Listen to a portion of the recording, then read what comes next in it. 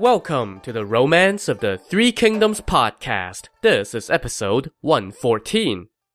Last time, Zhuge Liang and his army had stumbled into a land of poisoned streams and toxic air as they pursued the Nanman king Meng Huo. But fortunately for them, they ran into Meng Huo's older and estranged brother, who told them that they could find potable water by digging wells. So they dug. Except they couldn't find any water, not even after digging a dozen or so wells. With his men in a panic, Zhuge Liang took the next logical step. He prayed. Burning incense in the middle of the night, he said to heaven, "Your unworthy servant has received the blessing of the mighty Han and has been tasked with pacifying the Nanman. Right now, my army lacks water. If it is heaven's will that the Han shall not end here, please bless us with a spring. If the Han has run its course, then your servant is willing to die here." Apparently, heaven was listening, and apparently heaven did not want Zhuge Liang to die there, because when he and his men woke up the next morning, all their wells were brimming with water. The troops drank their fill, and then proceeded along small trails, setting up camp in front of Bald Dragon Hollow, where Meng Huo was seeking refuge with his host, a local tribal king named Duosi.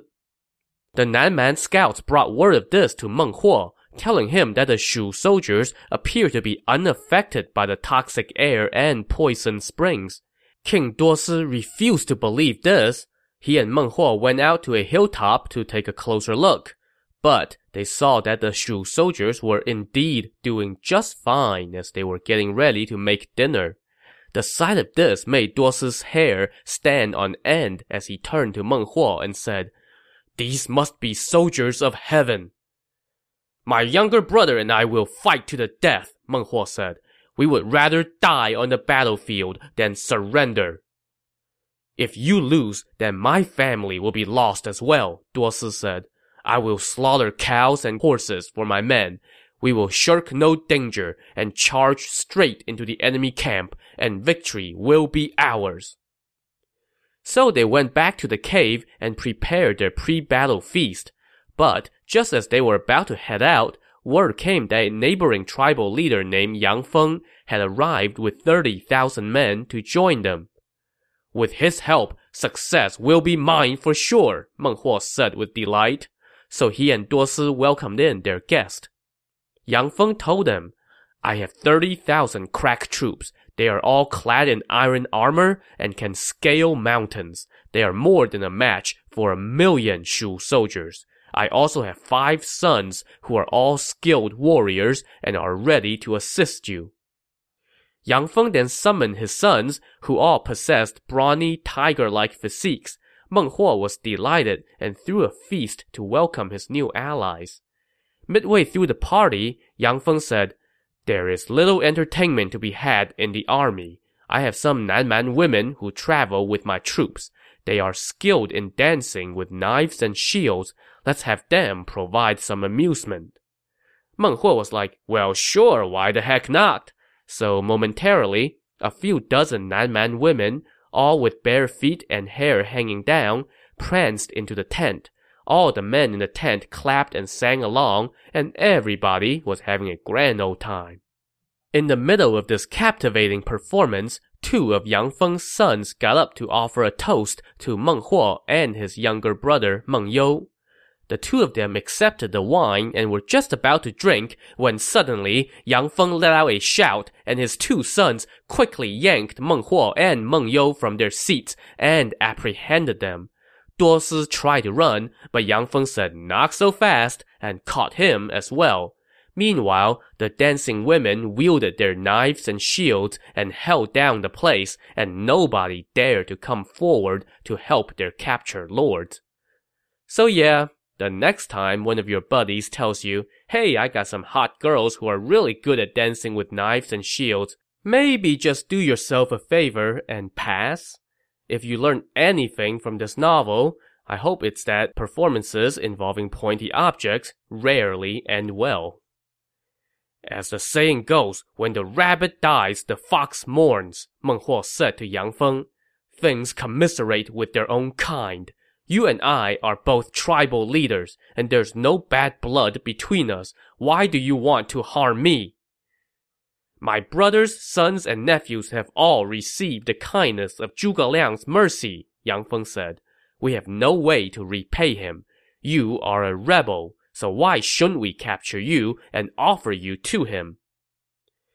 With their leaders captured, all the Nanman soldiers in Bald Dragon Hollow scattered and fled back to their home villages. Meanwhile, Yang Feng brought his prisoners to see Zhuge Liang. And if you're keeping count, that would make this the 5th time Meng Huo had fallen into Zhuge Liang's hands, and the 2nd time as a result of betrayal by his own people. Zhuge Liang summoned the latest round of defectors into his tent, and Yang Feng and company kneeled and said, Our clan is grateful for your excellency's kindness and virtue, so we captured Meng Huo, Meng You, and the rest for you.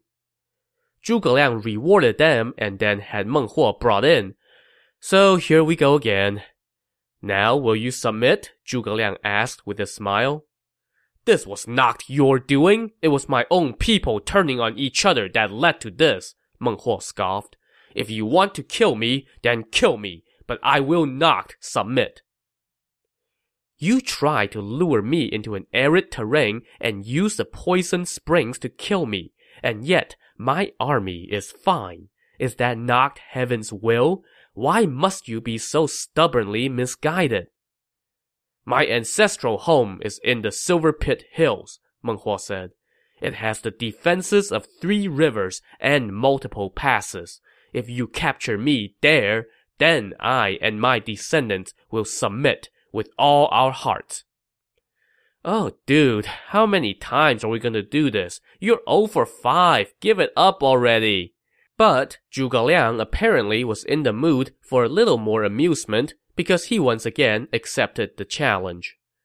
I will let you go again so that you may reorganize your forces and fight a decisive battle, Zhuge Liang said to Meng Huo. If you still refuse to submit when I capture you again, then I will exterminate your clan. Well, at least the rhetoric is getting a little tougher now. But at the end of the day, Zhuge Liang once again released Meng Huo, who bowed and left. Zhuge Liang also untied Meng You and Duo Si and offered them food and wine. The 2 of them were so frightened by his presence that they dare not look him in the eye. After the feast, Zhuge Liang gave them horses and sent them on their way. As for Yang Feng and his sons, they all got cushy government jobs for their contribution. Meng Huo and his gang headed back to Silver Pit Hollow that night. Now this cave lay at the intersection of 3 rivers. To the north of the cave was a fertile flat plain that stretched for 100 miles. Salt wells were located about 70 miles due west. 70 miles to the southwest lay 2 of the rivers, and 100 miles to the south is another cave called Liangdu Hollow. This cave is big enough to have hills inside it, and it's also surrounded by hills, and within these hills there were silver ore, which gave this place the name Silver Pit Hills. Now, the novel doesn't stop at just a description of the geography of this area. It also goes into some detail about the culture of the people who lived here, just to show how exotic and strange these barbarians were. So within these hills were a number of nice buildings which serve as the residence of the Nanman king, or, as the novel so colorfully puts it, their nest. One of these buildings was the ancestral shrine, which was called the family spirit. Each season, the Nanman would slaughter cattle and horses as sacrifices in a ceremony called divining the spirits. And sometimes these sacrifices included not only cattle and horses, but also any riverlander or other foreigners who were unfortunate enough to be captured by the Nanman, which really puts a damper on the local tourist trade. When one of the Nanman people fell ill, instead of taking medicine, they would instead pray to a shaman named the medicine spirit. There were no criminal laws in this area, and anyone who committed an offense was executed immediately. When the women reached adulthood, they would bathe in a stream, and the sexes mingled freely and coupled without any objections from their parents. This practice, which was called learning the art, probably left many a sexually repressed Han Confucian aghast shortly before they were sacrificed to the local spirits. In the years when the rain was good, the people planted rice, and if the harvest did not ripen, they would turn to snake and elephant meat to get by. In every corner of this region, the top household was called the chief of the hollow, and the number 2 household was called the tribal elder. On the 1st and 15th of each month, market day was held in Three River Town, and goods were exchanged through barter. So after that little digression, let's get back to the matter at hand.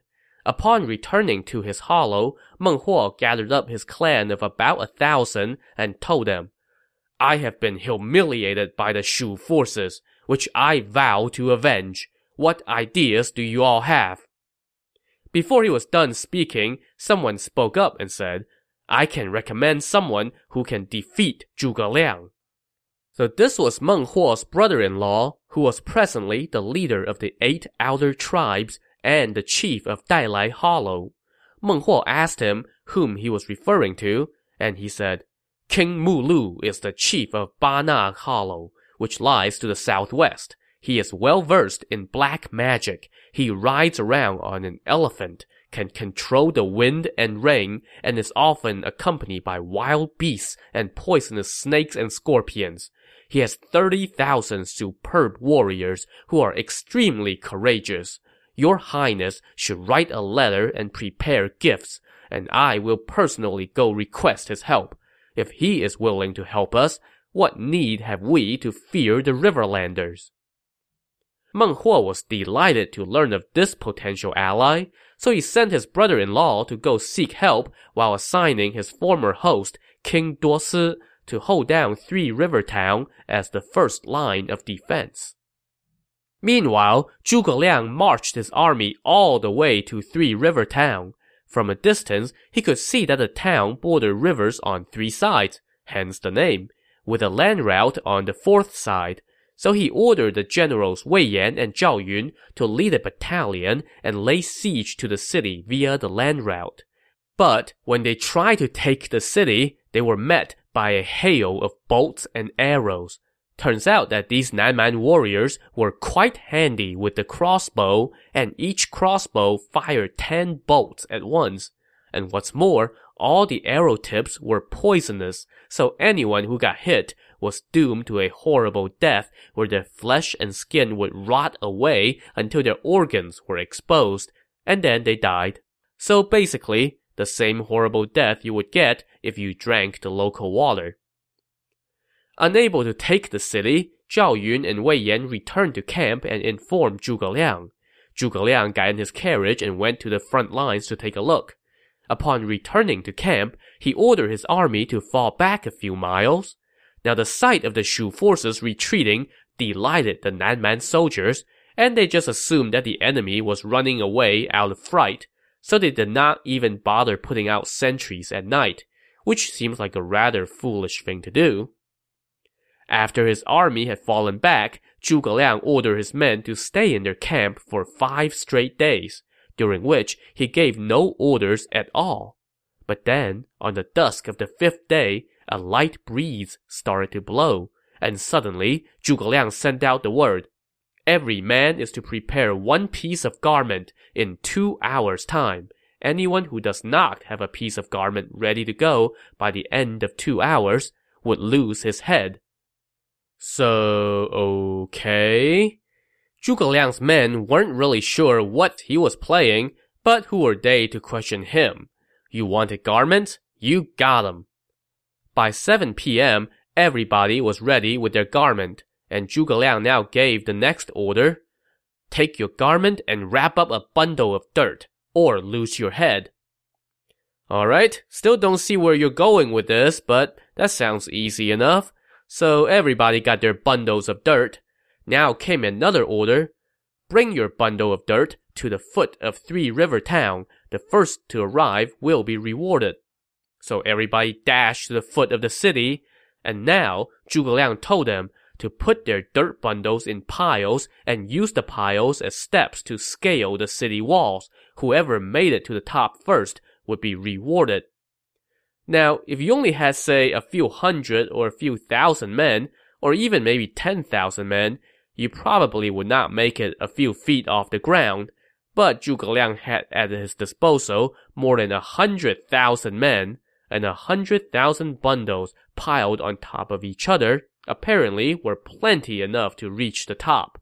The Shu forces stormed the city walls, catching the Nanman forces with their pants down. Before the guards could fire their crossbows, most of them had already been apprehended, and the rest abandoned the city and fled. Their commander, King Duosi, was killed in the melee. And just like that, Three River Town belonged to Zhuge Liang. He distributed all the riches within the city to his men as a reward.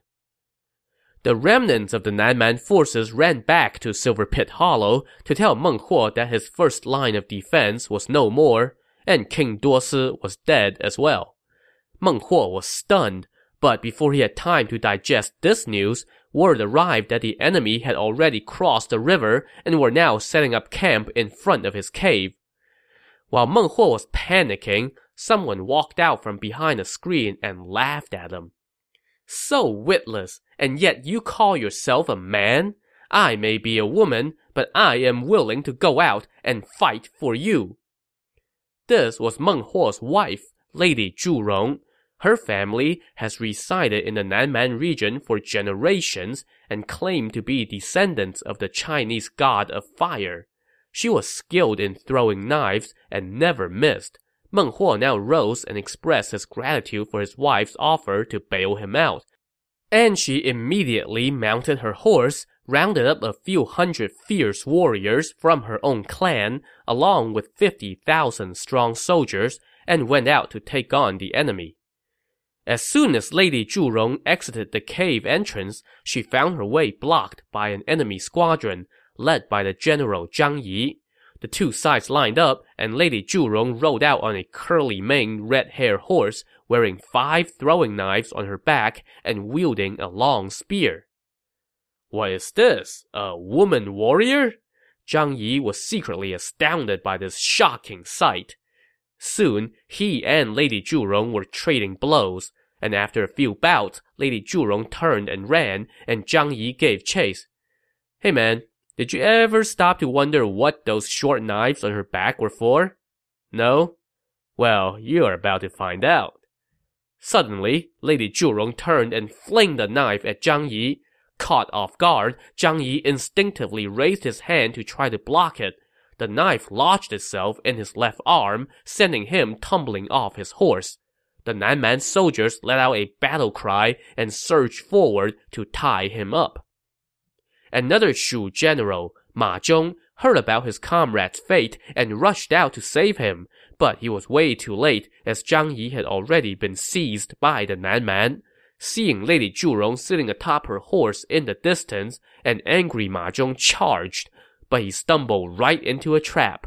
The Nanman soldiers used a rope to trip up his horse, and Ma Zhong went flying to the ground, at which point he too was captured alive. Victorious, Lady Zhu Rong returned to the cave with her 2 prisoners. Meng Huo was thrilled and threw a feast to celebrate. After all, this was the first time since this war began that he actually won something.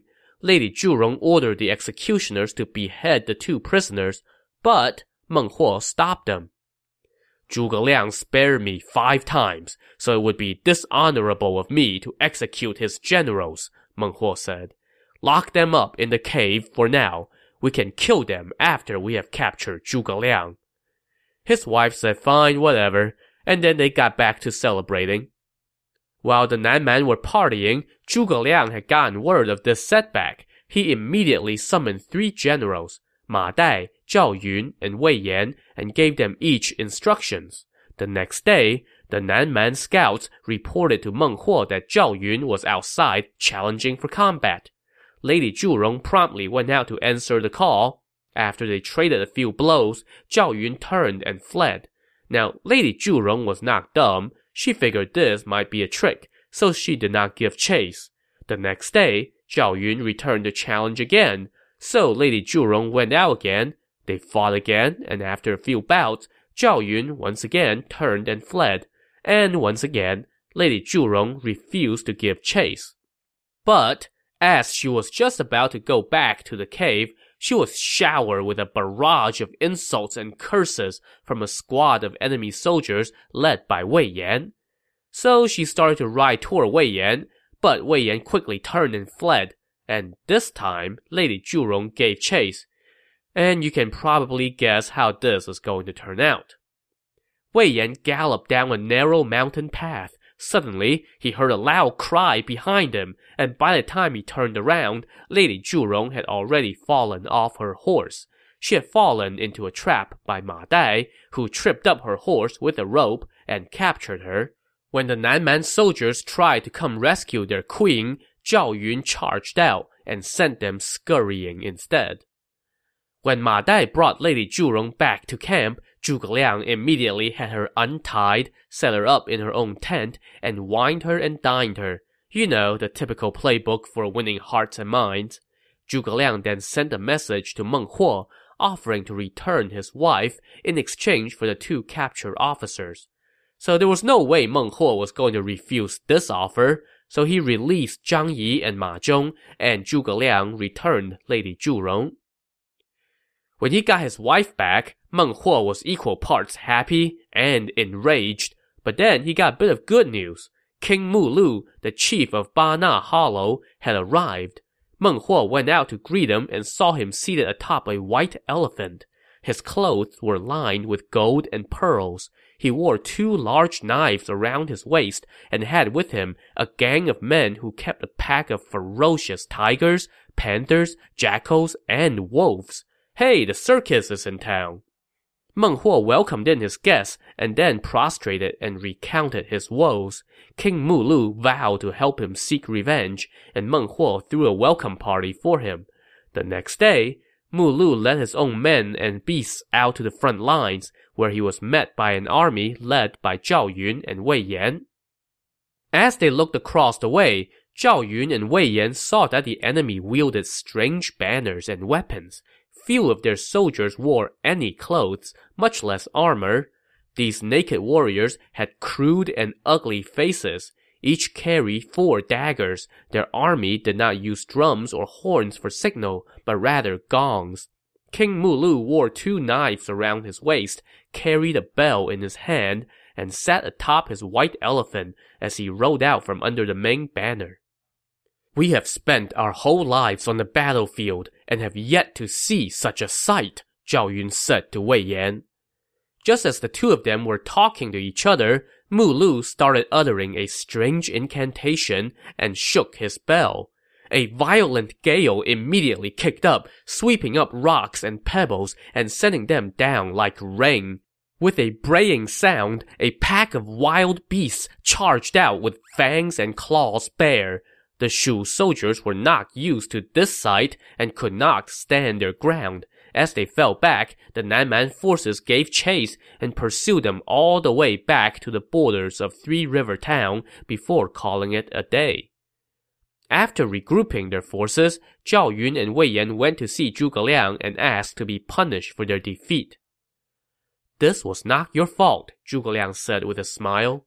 Even before I had left my thatched hut, I had heard that the Nanman could control the wild animals. I prepared a way to defeat them when I was in the Riverlands. There are 20 carts in our baggage train. They have remained sealed thus far. Let's use half of them now and save the other half for another day. So he ordered his men to bring the 10 red carts to his tent, leaving the 10 black carts untouched. As usual, nobody had any idea what he was up to. Zhuge Liang ordered the red carts to be opened, and inside were enormous beasts carved from colored wood, with coats of fur made from multicolored yarn and steel claws and teeth. Each of these creatures were large enough to hold 10 people. Zhuge Liang now selected about 1,000 crack troops and gave them 100 of these wooden creatures. Inside the mouths of these creatures, they loaded fire-starting material, and then they hid the creatures within the ranks of the army. The next day, Zhuge Liang marched his forces to the entrance of the cave. When word of this reached Meng Huo, King Mulu was like, "I've got this." So he and Meng Huo went out to face the challenge. They saw Zhuge Liang wearing a headband, clad in a Taoist robe, holding a feather fan, and seated in his carriage. "The person in that carriage is Zhuge Liang," Meng Huo said as he pointed. "If we catch him, then victory is ours." So Mulu started chanting his incantation and shaking his bell, and just like the day before, a violent gale started to whip up, and the pack of wild animals charged out again. But this time, they had a surprise waiting for them. Zhuge Liang waved his feather fan, and like magic, the violent gale changed directions and blew back into the Nanman's own lines. At the same moment, the Shu forces rolled out their giant fake animals. Fire was shooting out their mouths, smoke was streaming from their nostrils, bronze bells dangled from their bodies, and they were showing some scary-looking claws and teeth. When the real animals saw this, they were like, "Yeah, thanks but no thanks," and instead of charging, they turned tail and ran back into the cave, taking out a bunch of Nanman soldiers on their way. Zhuge Liang now sent his troops crashing into the Nanman forces, setting them to flight. King Mulu was killed in the melee, and all of Meng Huo's clansmen abandoned their palace inside Silver Pit Hollow and fled over the hills. Just like that, Meng Huo's home base belonged to Zhuge Liang. The next day, Zhuge Liang was just about to deploy his troops to go capture Meng Huo when word suddenly arrived that Meng Huo's brother-in-law, Chief Dailai, had tried to convince Meng Huo to surrender, but Meng Huo refused. So Dailai apparently captured Meng Huo, Lady Zhurong, and a few hundred of their clansmen, and now he had brought all those prisoners to Zhuge Liang's camp as a present. When he heard this, Zhuge Liang summoned the officers Zhang Yi and Ma Zhong and whispered a few words to them. The two then led 2,000 crack troops and lay in waiting. Zhuge Liang then told the guards to let Chief Dailai in. Dailai entered with several hundred prisoners and prostrated on the ground. "Seize them!" Zhuge Liang shouted.